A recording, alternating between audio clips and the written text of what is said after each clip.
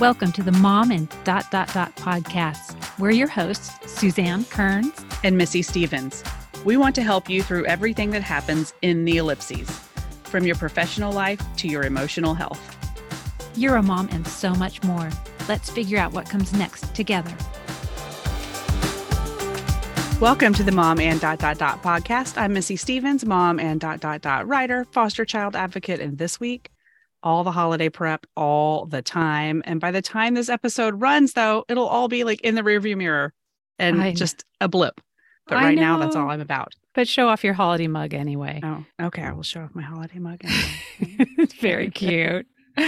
And I'm Suzanne Kearns, mom and writer, LGBTQ and sex ed advocate. And this week, well, it was supposed to be last week, but starting this week, officially a half marathon trainer. It's that time of year again. So yes, wish me luck. And today we are so excited to have our third, right? Ama Levita coach on. Mm-hmm.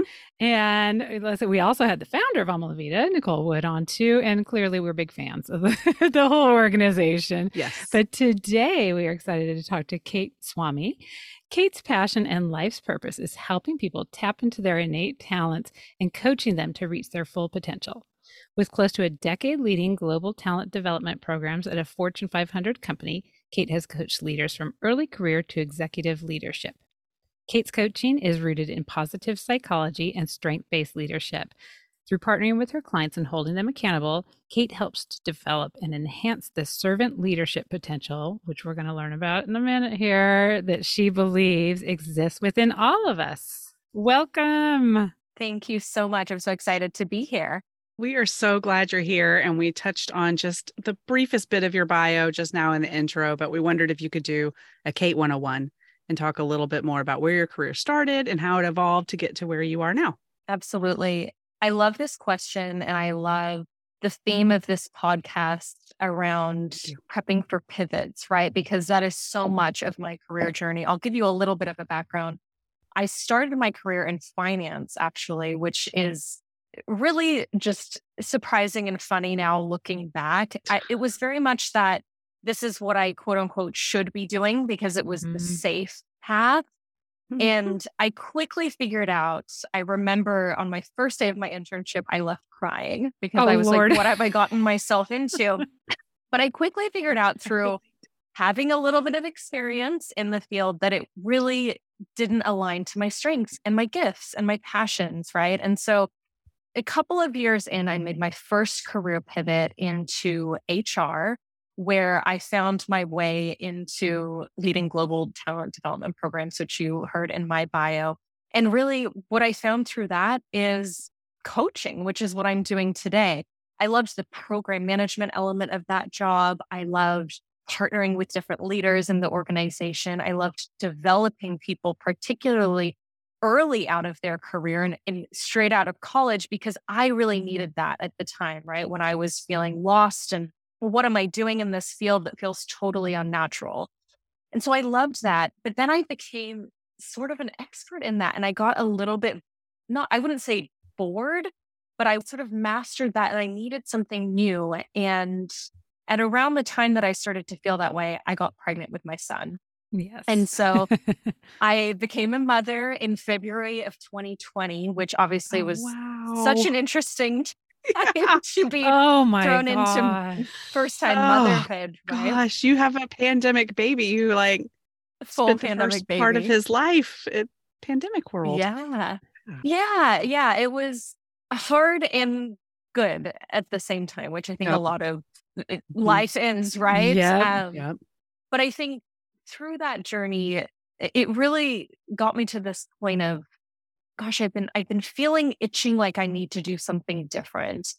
And through a whole slew of events, I ended up being fortunate enough because of the pandemic to leave my company with a pretty decent severance package. And I was able to then spend some time exploring what it was what was that fire? What was that passion within me? What was I curious about? What did I really want to do? And what, model was I going to inevitably have for my son of, how we should relate to our careers? And through What did a that lot of what we're going. exploration look like for you? I'm sorry to interrupt, but Yeah. I'm just No, really you're, curious. Like, were I you love it. journaling? No, Were I you love taking it. classes? Were you like, what were you doing? It's such a great question. And it's, I think, a lot of what we will get into today around how do you actually pivot your career in such a way. Right. It was a lot of conversations, honestly. I am a firm believer that I learn through conversation, through reading, through experimentation, right? So I thought that coaching was the thing, and I had gotten my certification in coaching. Part of that exploration was I went and sought out a former colleague who had started her own coaching business, and we did some coaching for coaching, right? So to kind of Mhm. see what was it like to have your own business? What would it be like to build this? How could I start this? Then a fortuitous encounter brought me to a colleague that I had worked with in my previous life, who was now at Amala Vida, and that's how that connection became Okay. came to fruition. But it was a lot of exploring. I will also be completely honest about this. There were a lot of no's before I got a yes. And Mm. it was a lot of persistence and imposter syndrome and doubt. And so, yeah, I think talking to people, exploring on my own, and putting myself out there and practicing and accepting that failure is part of the journey too, and learning from that. I really, really appreciate you saying that you got a lot of no's before you got a yes. Mhm. Because I don't know what it is, but even after 2 years of doing this podcast, I think we still tend to feel like if it's not an immediate yes, like I'm completely on the wrong path and I don't know what Mhm. I'm doing. It's And a sign. I keep getting no's and I'm an imposter and I'm crazy. And what am I doing? And there's nothing wrong with the no's. Like we have to embrace the no's to get to the Mhm. yes. Yeah. Absolutely. And if it was that easy, right? Like, would it be worth it in the end? I don't Yeah. know. Right. It makes Right. yes, it makes winning that much sweeter. And so, yeah, like you said, we're going to be talking about prepping for pivots, especially as this is airing. It's going to be going into 2023, new year, all those new changes, all those exciting things. But in your bio, it mentioned this servant leader. And at first, when I read that, I was like, well, I don't know if we want to talk to her. That sounds a little weird. but then as I did a little Google search, I was like, oh, this sounds really actually fascinating. And I think it sounds like something that doesn't necessarily have to apply to being at work. I'm sure people can work this into their daily lives. So, can you talk a little bit about what a servant leader is and how that can be woven into your life or into your career? I love this question. I love that it came up through my bio. This is a topic that is near and dear to my heart. So, simply put, servant leadership is a leadership style that puts serving others, whether that's your employees, customers, your community, as the number one priority. Now, I say that with a caveat that that does not mean that a servant leader does not take care of themselves, because it can sound very people pleasing when we lead with that description.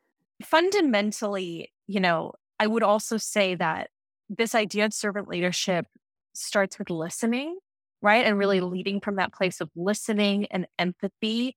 And it can sound like this sort of gentle approach to leadership, but servant leadership is not easy, right? Servant leaders have to be persuasive, they have to be strategic, they have to have the foresight to sometimes make those hard calls, because what they are doing is in service of others, right? So what they say is the true test of servant leadership are those who are most marginalized, are they lifted up as a result of the leadership, right? Mm. So in theory, this then becomes this sort of lifelong journey, right? Which, obviously it's connection to yourself and to the world at large. And so it's a big one. There's a lot of complexity that goes into it. But what I love the most about it, and why I believe so much about it, is research shows that there is a positive correlation between servant leadership and employee engagement. So it's not enough to say in organizations now that and I think we've seen a lot of examples of this in the news as of late, right? That we just need to hire a bunch of people who are going to burn out and just work, right? It doesn't work because they end up leaving, right? And so it's a big reason why people stay in organizations. And as a result, organizations, community, and the society as a whole are better off because of this type of leadership. Yeah, I think it's great to hear whether you are in management or as you were talking, I was thinking a lot about some of the volunteer work I do, and it changes everything to come at it from a viewpoint of listening instead of just, this is the way it's going to be. Mm-hmm. Yeah, it's valuable everywhere you go. And it's just the intention that you put into things and how you approach it. Yeah, whether it is at work, at home, wherever you're volunteering. I think that could work a lot at home. I need to remember that when people are driving me crazy. Exactly. Well, and I think you bring up such a good point too, that for a long time, I think people have thought that leadership is reserved for the people at the top, right? And it's like, you can't be a leader until you're the CEO or at some director level, right? And the truth is, if you were to wait to lead until that point, you probably wouldn't be a very successful leader, right? And so anyone can be a servant leader. And, it really does boil down to listening, right? Like being that person who comes from a place of listening. And then honestly, like another part of it, which I would always talk to, especially when I was leading early career programs in my former life, is this ability to kind of roll your sleeves up and get your hands dirty, right? Like that's service. The leaders that can say this task is not beneath me, right? Yes. And I think just being able to really lean into that discomfort too.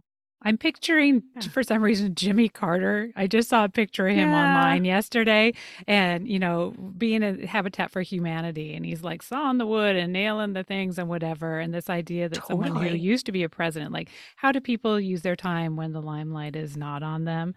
Right. And the idea that I would think most former presidents, at least one of our most recent former presidents, would want to be calling the shots and owning the things and doing all this stuff. Whereas he's like, no, I'm just down here sawing some wood with all the other volunteers. And so I think of him when I think of that. Yeah, he's a wonderful example of a servant's heart for sure. Yes. When we're thinking about leadership and becoming a leader and building those skills, we've really found as we're talking to people this time of year, and then also the beginning of the school year kind of works for a lot of moms. But this time of year, people are really thinking about the changes they want to make, who they want to become, what they want to do. I personally tend to have this habit of like making a giant list and deciding I'm changing everything. And then of course I get overwhelmed because you can't change everything all at once. So do you have a method to kind of help people like me boil down what pivots do I really want to make? What pivots make sense and don't not listen to the noise around all the other things? It's such a great question. And I think it's interesting that you say this time of year, but I think there's also been so many events that have led to this point too. We're in an interesting time when it comes to this idea of career, right? True. So many jobs that didn't exist before exist today, right? Because of technology and the internet. We also have, I think, a big population of people who are sort of fed up with the way our organizations have been structured. And we've seen, the Great Resignation. We're also, coming into a recession, already in a recession, whatever you want to call it, right? So it's a lot, I think, and it can be really overwhelming having all of those greater collective dynamics at play and then saying like, okay, well, where do I fit into this? Yeah. And what I see a lot with my clients is this mindset trap of thinking versus doing, right? So what I mean by that is thinking about all of those stressors and where do I start, right? And kind of starting to make that list, but feeling so overwhelmed that we don't take any action at all versus the doing mindset, which would be just taking the first step, right? And so something that I always encourage as just a simple first step for people is to start giving yourself 15 minutes a day to explore, whether it's I'm going to listen to a podcast, I'm going to do some research, I'm going to have a 15-minute coffee date with someone in a field that I'm interested in. if I'm going to write, if I want to be a writer, I'm going to spend 15 minutes writing, right? And so just giving yourself that space to just start getting curious. And then Mhm. what is going to happen over time is those little threads are going to pull into different directions, and you're going to have a clearer understanding of what comes next. Again, I say this with, I'd love to say, let's make a big list and let's like kind of get going. What I found is people get really overwhelmed, and to the point of your question, right? Where do we even start?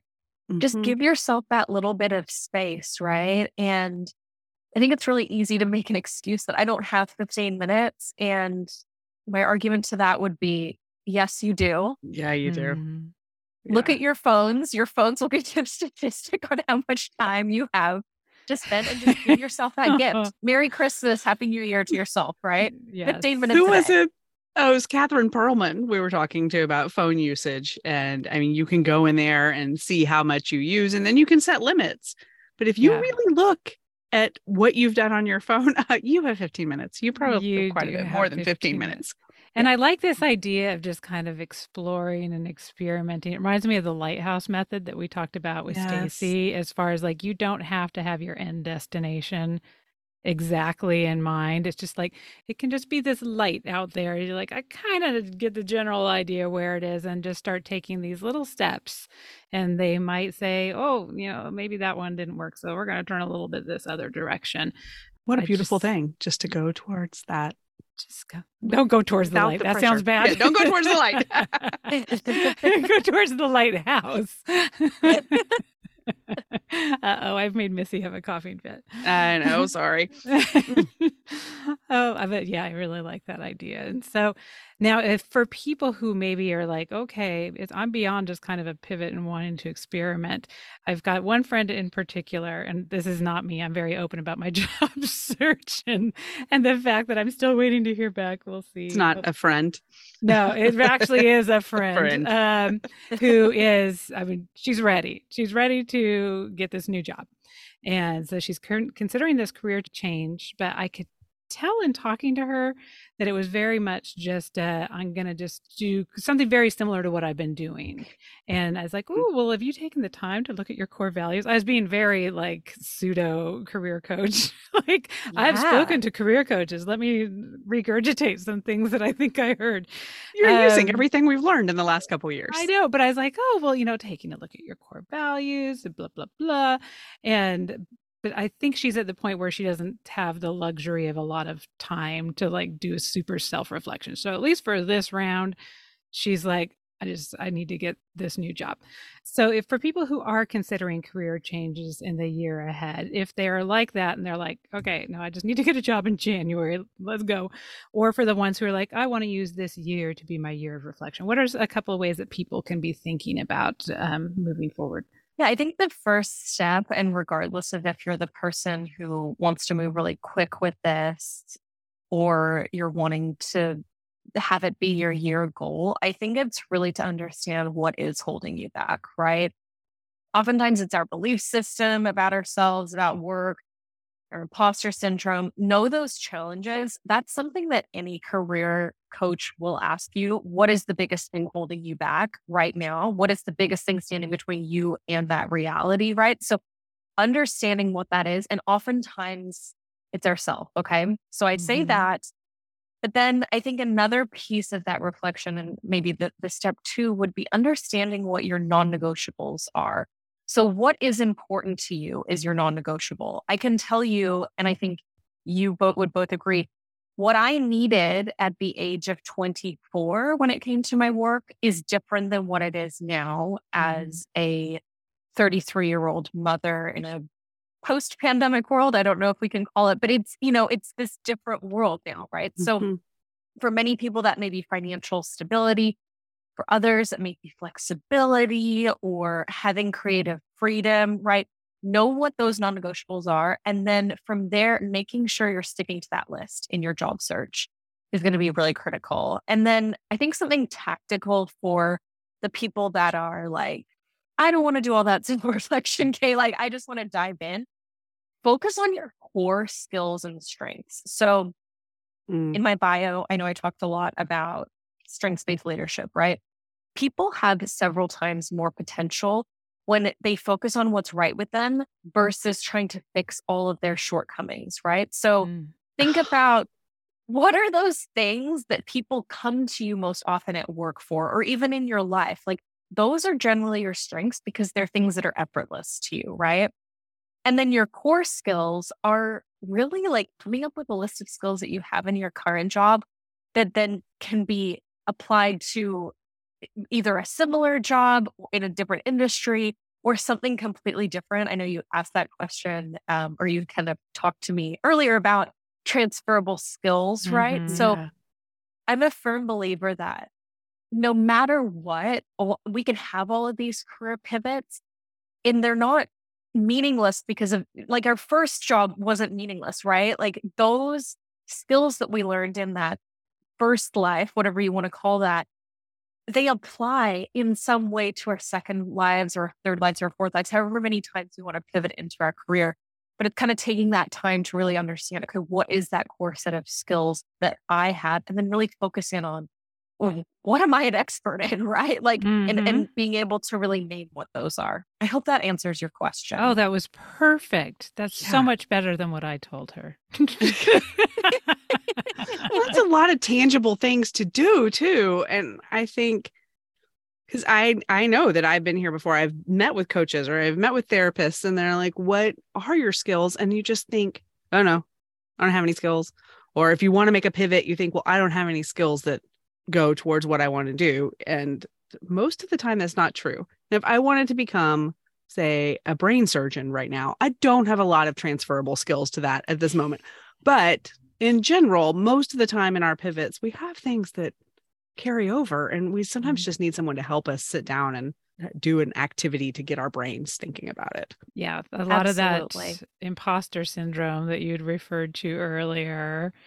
Do you have any like favorite exercises or anything for if you have a really stubborn client who's maybe just like wanting to make that move and like you said, identifies what that one thing is that's the barrier between them currently and where they want to get to, but it's scary and they don't even know how to take that first step. Like, are there some exercises for fighting through that, shutting down the mean voice in our heads? Yes, there's a lot. I think a really great example, though, of when I see the imposter syndrome come through is in the interview process, right? And so I think using that as maybe an example in terms of like, how do I break through, I think can be a really good one. So oftentimes what I find is people go into these interviews, they're super intimidating and they forget the whole goal of the interview, right? That it is to have that person on the other side of the screen or the desk in the room with you, see if they can envision you working with them and vice versa, right? So I think that can be a really calming technique when you're like, oh my gosh, I'm not ready. I'm so scared. I can't go into this interview. Actually, just take that pressure off of like, can I envision myself working with them? And the intention and the goal of this interview is to see if we can work together, right? That takes off the pressure of, I have to showcase all these technical skills that I may not have because I'm trying to pivot into this new field. No, like those technical skills, you can probably learn them, right? Or I will get to some tools in order to kind of get over that little hump. But it's really, they're just trying to get to know you. And I think the other part about imposter syndrome and overcoming it, and it's a really hard truth, but a lot of times people think that you need to feel confident to act confident. And you sometimes just have to go and then the confidence will follow. So this idea of like practicing, doing mock interviews with a friend or hiring a career coach, that can be a really great mechanism to facilitate and build that confidence muscle. And then I think this idea of like being calm too, going into the interview, breath work is, I think, been such a buzzword as of late, and mindfulness, but knowing those techniques, there's a lot of research that says that if you just slow down and you count to 10 and you take a deep inhale and exhale and you count the number of times that you're breathing in and out, and you do that, say 6 times, it calms your nervous system, right? So going into that interview, that can be another great tool to help combat the imposter syndrome. I know I sort of answered that question in a roundabout way, kind of with an applicable scenario, but I think that it is so true. That's where I see a lot of the imposter syndrome come up is I can get the interview, Yeah. but then But getting then over what? that hump of what happens in the interview. Oh my gosh. I wish we would have had this conversation a few weeks ago because I did have my interview. And you know what? I'm really glad you brought up that part about rehearsing and going through some practice interviews because I wish I had done that. Again, I do not know whether or not I've got this, and this is going to air after I find out whether I got it or not. So I'm not trying to influence any decisions on anyone's part, but I think I went into it being like, I talk to people for, we chat for an hour, at least once a week on video. I can handle a Zoom. Not that I was overconfident. I was still scared and nervous and, definitely had some imposter syndrome going on. But Yeah. as far as having a conversation with them and being able to engage over Zoom, I was like, oh, well, okay, I got that part. I've been practicing that for a while. But the things that I talk about on a regular basis on the podcast are very different than the things you talk about in a job interview. And I Right. definitely could tell that I did not feel as practiced. Like I should have practiced those words around that particular role as much as I, have been practicing the things that we tend to talk about on the podcast. So that I think is such an important reminder, even if you are talking the lingo every day. Maybe you're interviewing for something that is in the similar role that you're already in. And especially if you are a relauncher or someone who's coming from, just talking to a 3-year-old all day long, it's going to be a lot different conversation than you're having with grown-ups. So practice it, get a coach, an interview coach to work with. I think that's a really, I was just thinking about that this week, which this will be embarrassing to admit, but Suzanne knows I've been rewatching The West Wing like it's my job. I just needed that comfort TV.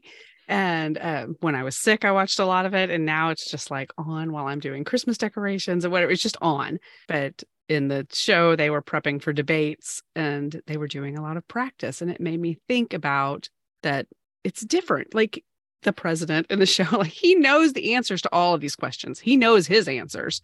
Mm-hmm. But he has to practice how he's going to say them in a debate to the public who is going to react differently than, say, a policy advisor. Same thing. I know the answers to a lot of my questions, but how I'm going to say it to my husband is really different from how I'm going to say it to Suzanne, or like the tone of a podcast is really different than the tone of an interview. And so that practice is so smart. Yes. So smart.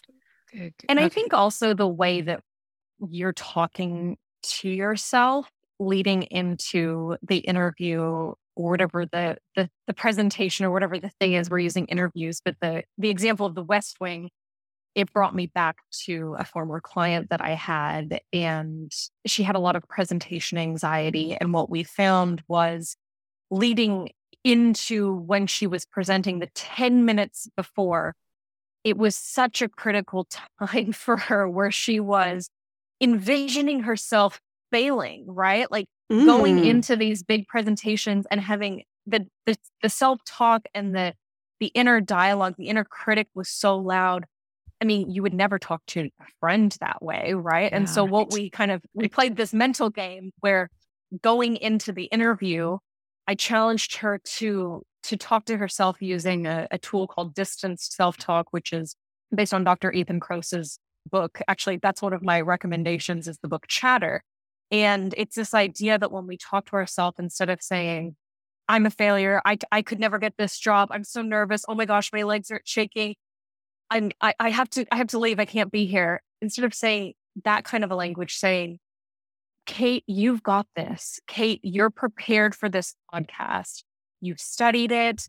You are an expert. Even if you fumble, you're going to be the only one who notices it, right? So see how that kind of changes instead of saying, I'm a failure to you can do this. It's a subtle shift in language. And then going into then the presentations, for the example of my client, by using that tool consistently every single time, I wouldn't say the imposter syndrome completely went away, but it was a way for her to calm her nervous system so she could go in and perform without shaking and feeling like she couldn't fully be the incredible person that she is and facilitator that she is, right? We've talked some about breath work before on an episode. I think with Demetria. I'm sure we've talked about it before. Yeah. Yeah. And we've talked about doing an episode where we learn breath work and calming techniques. And I really think we need to do it. I think that needs to go on our list. I don't know. It might be kind of an odd format in a podcast. Maybe. I don't know. We'll figure it out. We're going to have a bunch of people getting super relaxed while they're driving. Yeah. Do not listen while you're driving. You cannot close your eyes and take a deep breath. But, we'll have to put a warning on it before we do it. But I think that those skills, we talked about it in that episode with Demetria, like you think you know how to breathe, but when you get anxious or the imposter syndrome starts to creep in, you don't know how to breathe. You don't know how to do anything anymore. Yeah. And it's important to learn techniques to just stop that. Okay. So we already got my friend to her interview, but we need to go back a little bit because resumes and even like LinkedIn and stuff for people who are doing a big pivot. The thing that she ran into, she had a friend she thought she was just proofreading her resume for her. And she's like, oh, so you're looking for a job in education? And she was like, no, like, because she works in a role in an education field, but wants to get out of that field, as I'm sure many listeners who are teachers and such or in education, at least in Austin, are making some serious pivots in their career choices. So she's looking at making a change, but the resume is still reading as her former field, whatever the case may be. If you're an accountant, if you're a doctor, if you're a lawyer, whatever that was, instead of looking at those transferable skills and making them more generic, is still reading really heavily the past job. So what are just some ways that people can think about, again, those transferable skills and making sure that they are filtering out some of the stuff that may make a reader not biased, but go a particular direction when they're trying to go another one direction? I'm very proud of you too for bringing up the idea of transferable skills.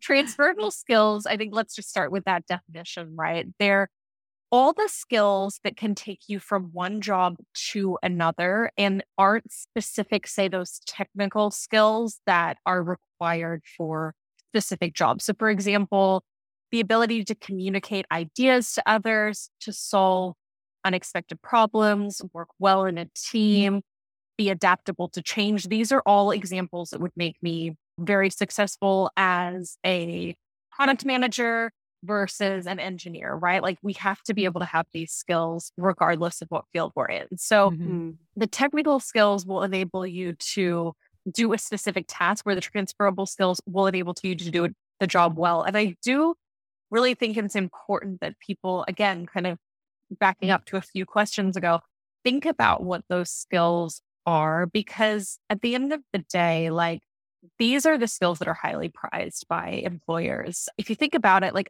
say a programmer, for example, that is very technical, but can't work well with others and doesn't work well under pressure or deadlines, is not as valuable as the coder who has that servant leadership approach, has that ability to be adaptable and flex when timelines shift, right? That's the employee that they're going to hire. So definitely, I think making a list of all of the skills that you have cultivated from your experience thus far. And then honestly, like I know that this is probably not the answer that you want, but if you Googled transferable skills, like key transferable skills of 2022, you're going to find a list of what companies are looking for, right? And I would be willing to bet that many of us have a lot of those transferable skills. I hope that answers your question. Yeah, that does. And I would say just making sure, not probably referring to that past career field. I mean, sifting through that resume with a fine tooth comb and making sure that, it doesn't say law office or I did this with lawyers or I did this with doctors or I did this whatever, just to keep it more generic and focus just on the skills. Yeah. I mean, I think the other piece I would mention is as someone who is pivoting, you already have a very compelling story. So I do see this a lot where people on their resume will have some objective and it's like, yeah, say the example of someone who's trying to get out of education. Their objective statement is that they're looking for a job in education. And it's like, wait, are you wanting to pivot or are you wanting to do something the same, right? Because it's Right. confusing. And so really getting clear of like, what is it that you're looking at, right? What is it that you're looking for and who are you to, and being really clear with that. I am someone who's in education, who has skills X, Y, and Z. I am looking to transfer into the corporate sector, into learning and development, right? Like that is a compelling job. I have skills within education that can then transfer into this field within a different industry. Okay, we're just going to copy paste that. Yeah, I know. I'm like, listen to that. Send it to your friend. So we're getting so close on time, but because it's New Year's, as this is running, it's New Year's. We're not quite there yet as we're recording, but I wanted to talk just 1 minute about New Year's resolutions and see what you think about resolutions, or do you prefer some sort of different approach? As I'm not a big resolution person because typically I make them and break them. So do you have some advice on how to go about that and keep your resolutions / goals past, say, January 7th? I love that you asked this question. And then I also love that you said, I'm not a fan of them, because I was going to say, what do you guys think, right? What do you ladies think?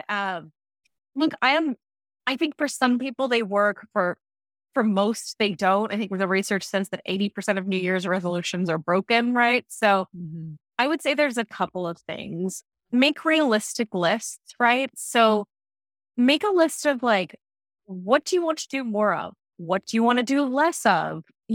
As a whole in life, and like kind of start to make that list. And then you can start to achieve those things throughout the year, right? So maybe it's like, I would like to do more reading and less scrolling on my phone, right? That can be a really great goal and intention for the year, right? And then I think another option, I know you had Coach Natalia on the podcast, which I listened to that episode, and it was so great. She talks about vision boarding, right? So you might want to make, say, a bucket list or a vision board of experiences that you want to have through the new year, or specific goals that you have in your work and your personal life and your relationship with yourself. And then keeping that visible can be a really great reminder of what were the intentions that I had laid out for myself. Another thing might be, instead of, and I tend to kind of do this, I would say, is instead of setting those yearly intentions, make monthly intentions and monthly bucket lists that you want to do for yourself. So maybe it's like March mindfulness, right? So I'm going to commit to 30 days of a mindfulness practice and give myself 10 minutes a day, right? That is a simple way to kind of break down the full year into kind of those bite-sized chunks. And you could even do that on a daily level, right? Like you could have a daily gratitude journal, or you could have a daily mantra that you say to yourself, and you can share it with your family. Or maybe it's an exercise where every kid can come up with something that they want to work on for the day or whatever, right? Like kind of breaking it down on that daily level, I think can also be really helpful for people too. So those are a couple of ideas. I don't know if that sparked anything for either did. of you. Oh, in fact, I feel like maybe I look kind of glazy, but because I had all these You things. were thinking I did the same thing. I know. I was like, oh my gosh, I can think of some. And I do think that makes it so much more attainable, because I think we set all these goals and we fill them up on the first day of the year. And it's hard to focus, and it's hard to keep that momentum going when you're trying to eat right and do less on your phone and do the reading and do the thing all at the exact same time. So taking it and be like, January, I'm just going to focus on the reading more books. I think I got that in me. And then like, if I get that, or if I don't get that, then, February we'll try maybe the drinking more water. Although I just read a study that we're actually all drinking too much water. So I saw that same thing. We just can't do anything right. Dang, right. You cannot win. But I was thinking while you were talking about, I made that 50 before 50 list, which I mentioned in a recent episode, because I have just a little over a year. Well, at this point, just a little over a year by the time this episode airs, until I turn 50. And so I made this list of 50 things that I want to think about or do or accomplish in the next year before I turn 50. And one thing is, I've forgotten some of the things on the list already because it's not always visible. So I need to print it in a place where I see it every day, because someone asked me the other day, what's on it? And I was like, It's like our core values. It's everything the most important to me. I just can't remember what they are. Exactly. I'm like, I value some stuff, But it's just it leaves your brain. And I love the idea of breaking it. So I have 50 things I want to accomplish in 12 months. I should probably break that down and look at like, I can't do them all in January, and I don't want to save them all for the next January either. I want to spread it out. So maybe I need to look at it and break it up over my calendar year and use some Kira Harvey I have an idea tips for about you seasons. if you're open to a suggestion. Of course I am. You could put your 50 things in a jar. Like you could have like 50 little pieces of paper with the 50 things on there. And maybe twice a month, you could pick out one of those things. And maybe some of these things are bigger, like you couldn't do them today, but Right. make your way through the list that way. And then it could be maybe like a little surprise too, right? You've already set these intentions, and I don't know, it can be like a little gift to yourself to make your way through the list. I think that is fun. I think that would, sort of takes the anticipation and angst off of it. Yeah. I mean, I made this to be fun. I should not have any angst around it. It is fun, but don't still, let I'm it be thinking, stressful. Yeah, like, okay, well, I have 12 months. I got to do this. Like, instead, I'm Are just you like, a Capricorn by chance? I am. Well, I think I'm right on the edge. I'm an Aquarius, but end of January, Aquarius. Okay, Aquarius. Yeah. So I don't. That sounded very Capricorn. Like I have to kind of like trickle off and like have it be, No, Aquarius, you're intellectual, and I mean, it makes sense that you're in podcasting then.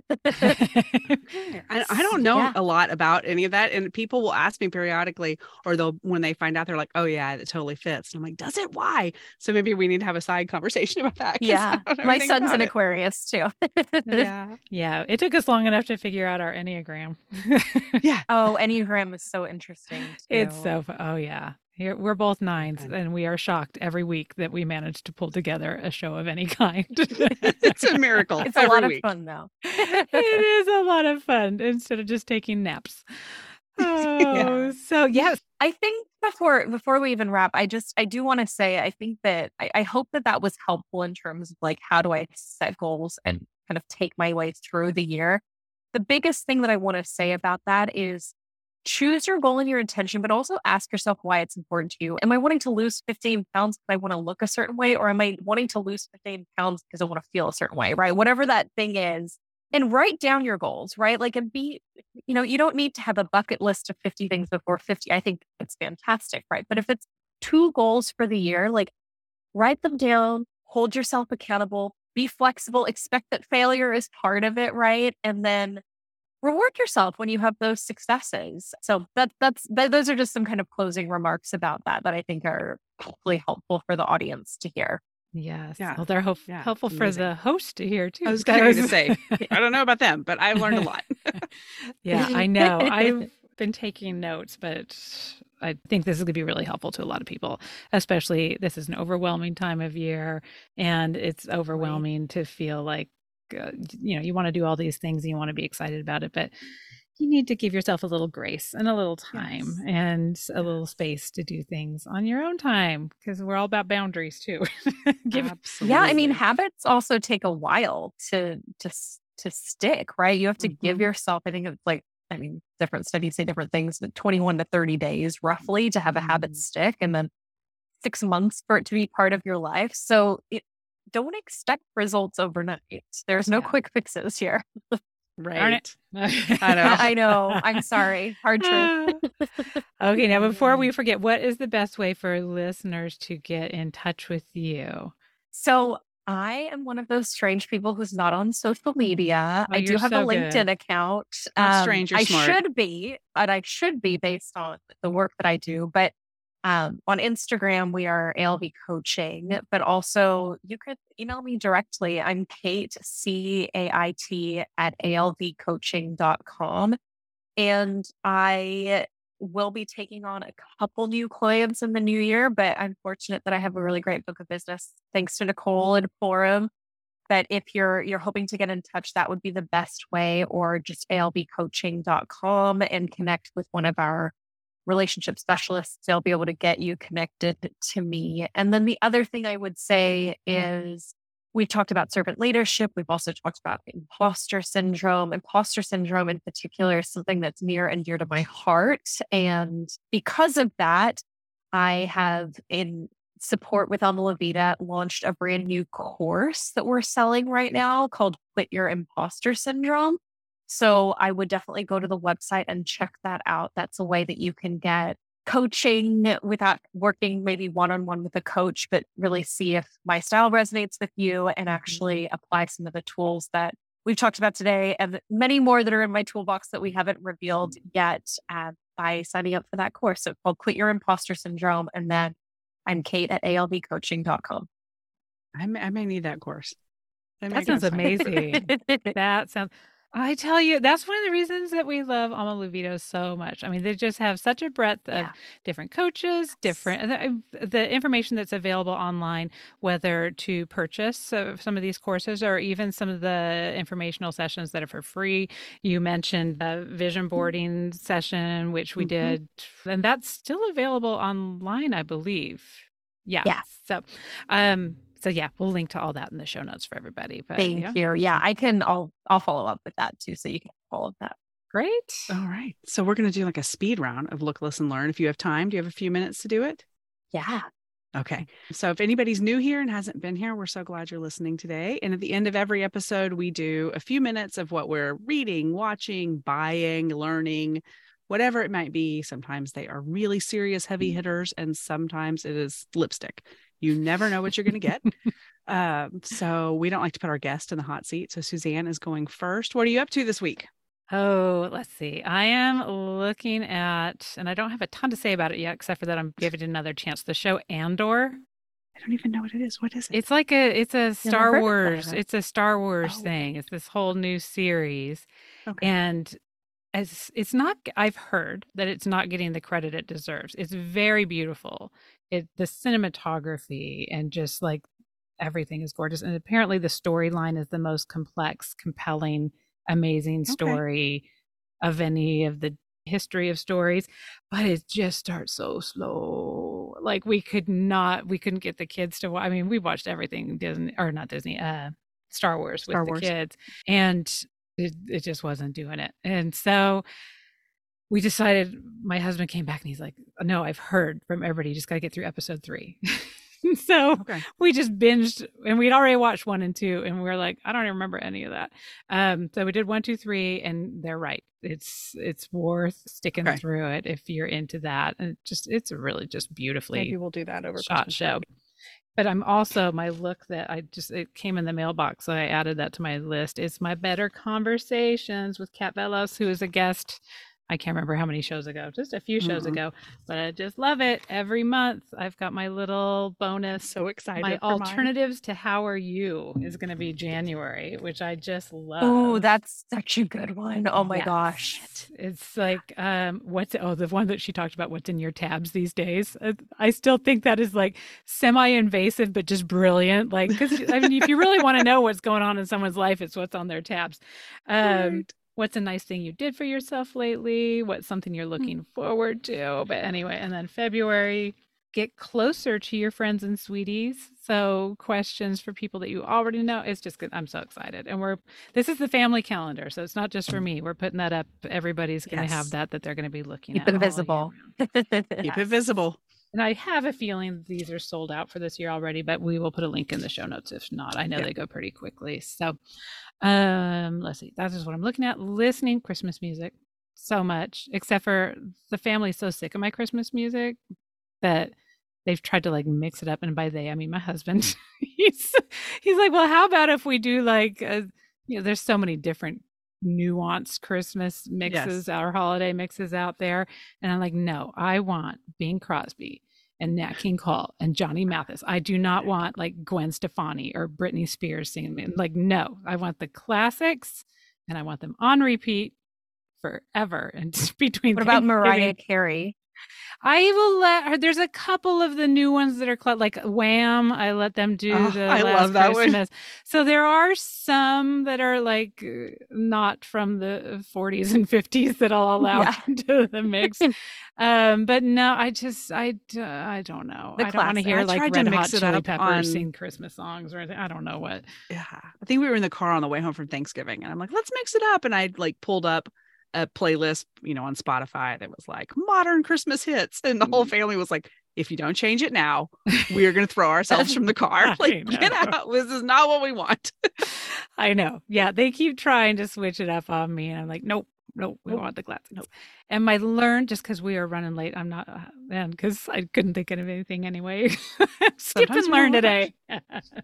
What about you, Kate? So I have a couple of things that I want to leave the audience with. So 2 books, that book Chatter by Dr. Ethan Kroos that I alluded to earlier, I think would be one of the great things to, honestly, you could read it. It's a fantastic audiobook too. It is nonfiction, but he's a fantastic writer and I highly recommend it, particularly because he gives some really great tools of how you can sort of tame your inner critic and tap into our inner coach, which I think is just such a powerful resource, and it can be applied if you're pivoting or whatever you're facing in your life. The second book that I'm obsessed with is Effortless by Greg McKeown, which is, he wrote the book Essentialism. I don't know if either of you read that.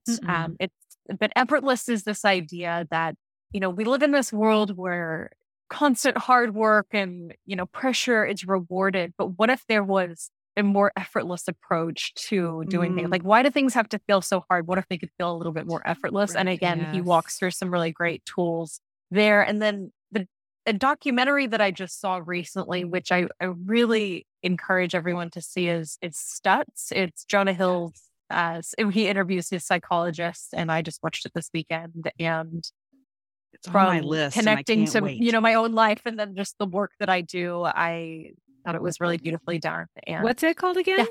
Stutz, Stutz. And it's on Netflix. My whole page is filling up here. Okay. I know. I can't remember who I heard. It was a podcast. I don't know what I was listening to, but they were talking about Stutz. And I immediately put it on my list, but I want to watch it with my husband. And so we've been waiting till we could watch something together, but maybe this weekend. Yeah. We'll see. Yes. Anything else, or is that your list? That's my list. I mean, I've started, I do a lot of reading, and I switch between like audiobooks and reading. I just started Green Lights, which is Matthew McConaughey's book, and I'm pretty early on in it, but I'm enjoying it so far. So I would say I would recommend it, but I can't give a full recommendation at this point. And then, like the two of you, I'm listening to Christmas music, of course, and my son is John Lennon, so I've been putting on John Lennon's Christmas, which starts with like the War Is Over song, and then there's like some of the Paul McCartney, but then it goes into some of the older, that Nat King Cole, and some of those other ones too. So those would be my recommendation. All right, Missy, what are you learning? All right, so super fast, I'm going to give an update. I don't know in the order the episodes are running, but I know this will be after. I talked about Three Pines before I had watched it. And Three Pines is the show based on the books by Louise Penny. And I watched 2 episodes. They're dropping them 2 at a time, which we're so spoiled. I'm like, drop them all. I need to binge them. Yeah, I don't know how to watch TV if I can't just watch it all at once.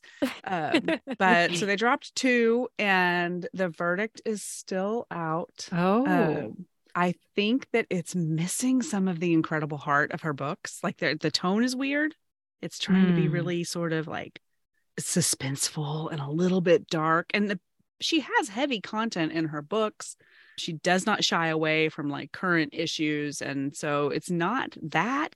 It's just in the book, you really get a sense that all these people are so full of life and heart and passion. And I don't know that I've gotten that yet, but I'm going to keep watching. If you haven't read the books, I'm not sure if you watch those first 2 episodes, if you'd be like, yes, or if you'd be annoyed. I don't know. It's hard to say. So that's my update. I wanted it to be perfect for you. I wanted it to be perfect. And, some of the people don't look anything like I imagine them at all. And that's frustrating, but I know that's hard. I mean, it's my imagination. I cannot expect them to do everything according to my brain. They should know, Missy. They should know, right? So in the town, the little village does not look anything like it looks in my mind, and it is so much cuter in my head than it is on the show. So, cuter than any place that exists, apparently. Yeah. And then I was like, what? After all these books, that's what you decided the village should look like? Like, no. Oh, they have budgets. Yeah, I will continue to update as I watch the remaining. I think there's 8 episodes, so I've watched 2. So at some point in a future episode, I will let everybody know what I think after watching more. It's going to become the Three Pines podcast. It is. It is. And I have not listened. So I'm not a huge football watcher. My husband and my sons love to watch. I have friends who are just fanatics. But I do watch some college football, and I usually follow my university. And they've had I went to TCU in Fort Worth. They've had an amazing year. And they were playing the Big 12 championship, which they lost in a heartbreaker. But I don't like to watch football on TV because, and I'm sorry to say this to the people who do this as a job, but I don't like the commentators. I don't like all the talky talk. Oh. And they're just filling space. Yeah. Says a woman who has a podcast, but they're just so much talking. Yeah. And I really hate at halftime, they're talking. And in the background, you can kind of see that there's a band performing. So what I decided that I've invented it, but I don't know how to make it work. And I don't know who to tell about it. So I'm just telling the podcast. And if anybody's listening, let's do this. I want you to have like a choose your own adventure option when you're watching football. And you can either make the talking heads teeny tiny in the corner and the band big and watch it. So it's like a picture in picture, but yes. I want to see the band. The band worked really hard and they do amazing things and I never get to see it. Or if you're my husband, you can have the talking heads really big and the band teeny tiny. So I don't want to listen. My not listen is I don't want to listen to what they're just talking. I don't know. It drives me crazy. And my really quick learn is don't design your holiday cards when you're really sick. Didn't feel up to doing a lot. Did you leave out a kid? No, I just left out words. So I put... I'm dying. I can't wait for these to go out, actually. So it has like the boys' picture and like a tiny picture, our family picture. The back is our dogs, of course. Uh-huh. And it has like the Stevens family 2022 in our names. Nowhere does it say Happy Holidays, Merry Christmas, Happy New Year. Oh, people know what it is. I hope so, but nowhere on the card. And I'm not sure I even yeah. really like the card in hindsight. Like I designed it in a fever dream and I'm not sure I really like it, but whatever. My other learn though is don't design it while you feel bad. Do pay whatever they want you to pay to have them mail it. Like I got my address list together. Yeah. And the company is mailing the card because I may or may not have a box of holiday cards behind me from a past year that never were mailed out. Yeah. So I took it off my list. There's one thing I could do. And like, I could go buy the stamps or they can buy stamps and my cards have been mailed. And I mailed a lot fewer this year as well. I'm like, it's just paired on the list. I need that. Keep it reasonable. For everything. I literally had one of my daughter's birthday parties where we handed out the thank you cards from the previous year because they had been sitting there for the full year. And I was like, this is the only time I'm going to see you. And it's like, this thanks last year. Consider this thanks for this year. Because why is it so hard to mail things? That is maybe I should put that on my 50 before 50 list. Learn to mail things. It is so hard. Yes. Well, I'm all for saving time. So if that's what you need to spend money on to save your time and give yourself back that gift, I'm here for it. Yeah, it's the best thing I've done for myself for Christmas for sure. Oh my gosh. I love that. Good. Because I haven't even started designing the cards. I may or may not. You know what I like to do whenever I don't do my cards? I'm like, in honor of giving for the holidays, instead of the cost of cards, we're going to give this money to a food bank. And so I like good Samaritan myself out of feeling guilty for not sending cards by just donating money. But I mean, seriously, I could donate the money and still do the cards, y'all. It's not like this is A or B decision. It's like clearly I forgot to do A, so I'm going to do B just so I can make myself feel better about not getting y'all cards. I always manage to order them. I just very regularly don't manage to send them. What a waste. There's just so much. I think I'm just going to tie maybe holiday card graduation announcement. There you go. Can I do that for Zoe? Suzanne and Missy, I don't send them. Am I a bad person? No, you're not. You're an amazing person. I feel like, but I do feel like once you have kids, people want to see those. They do but want a picture. Sometimes I'm also like, boy. maybe I'm saving them from the house that they get recycled in. I don't know. Maybe in a couple of years I'll rethink it. And I love getting people's cards. I do too, actually. But then I look at them and I like soak in the joy and like, oh, look how cute, whatever. And then they do my mom used to have a cute little basket. I need a basket's what I need. She used to have a cute basket where it was easy to just kind of like flip through them really. If you're like, oh, and and she regularly would. It wasn't like they just sat in this pile like mine do, where she could just kind of have the enjoyment the whole month long, looking at them. I used to try to hang them on the wall. That's what I do is hang them on so like a I garland. could actually see them all. So I don't know. I need to find a better way to actually enjoy them besides just have a stack of them because they bring me happiness to see them, but it's not bring me happiness to. No, I love seeing everyone's and I hate doing them. I do like what I do now. I'm so bad. I'll use like the cute little Canva thing. And so I'll make a card. I print out one for us because I have like a continuing thing like from the day that Zoe was born, like all these cards, our holiday recap cards. So I'll print that one out and then I just put it up on social media for the people.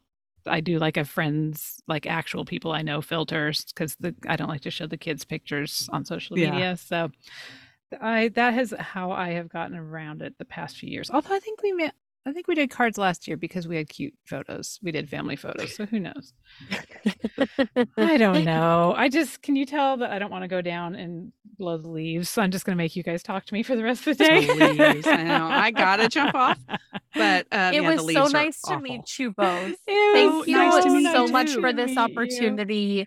You two are just pure sunshine, I have to say. It's been such a pleasure. And if the conversation around breath work is inspiring or mindfulness, I'd be happy to have that conversation with you. I also have another great coach if you want to consider, pulling on the amazing Amala Vita community anymore. Please let me know. And I'll send you over those resources that I shared as well. Awesome. Amazing. Yeah, I think that's our goal for 2023 is just to go check all the Amala Vita coaches off the list. I love it. We're here just for fill it. an entire year with I know we could. content. I love it. Thank you both so much. It's so nice to meet you. Take care. Have a good day. Bye, y'all. You too.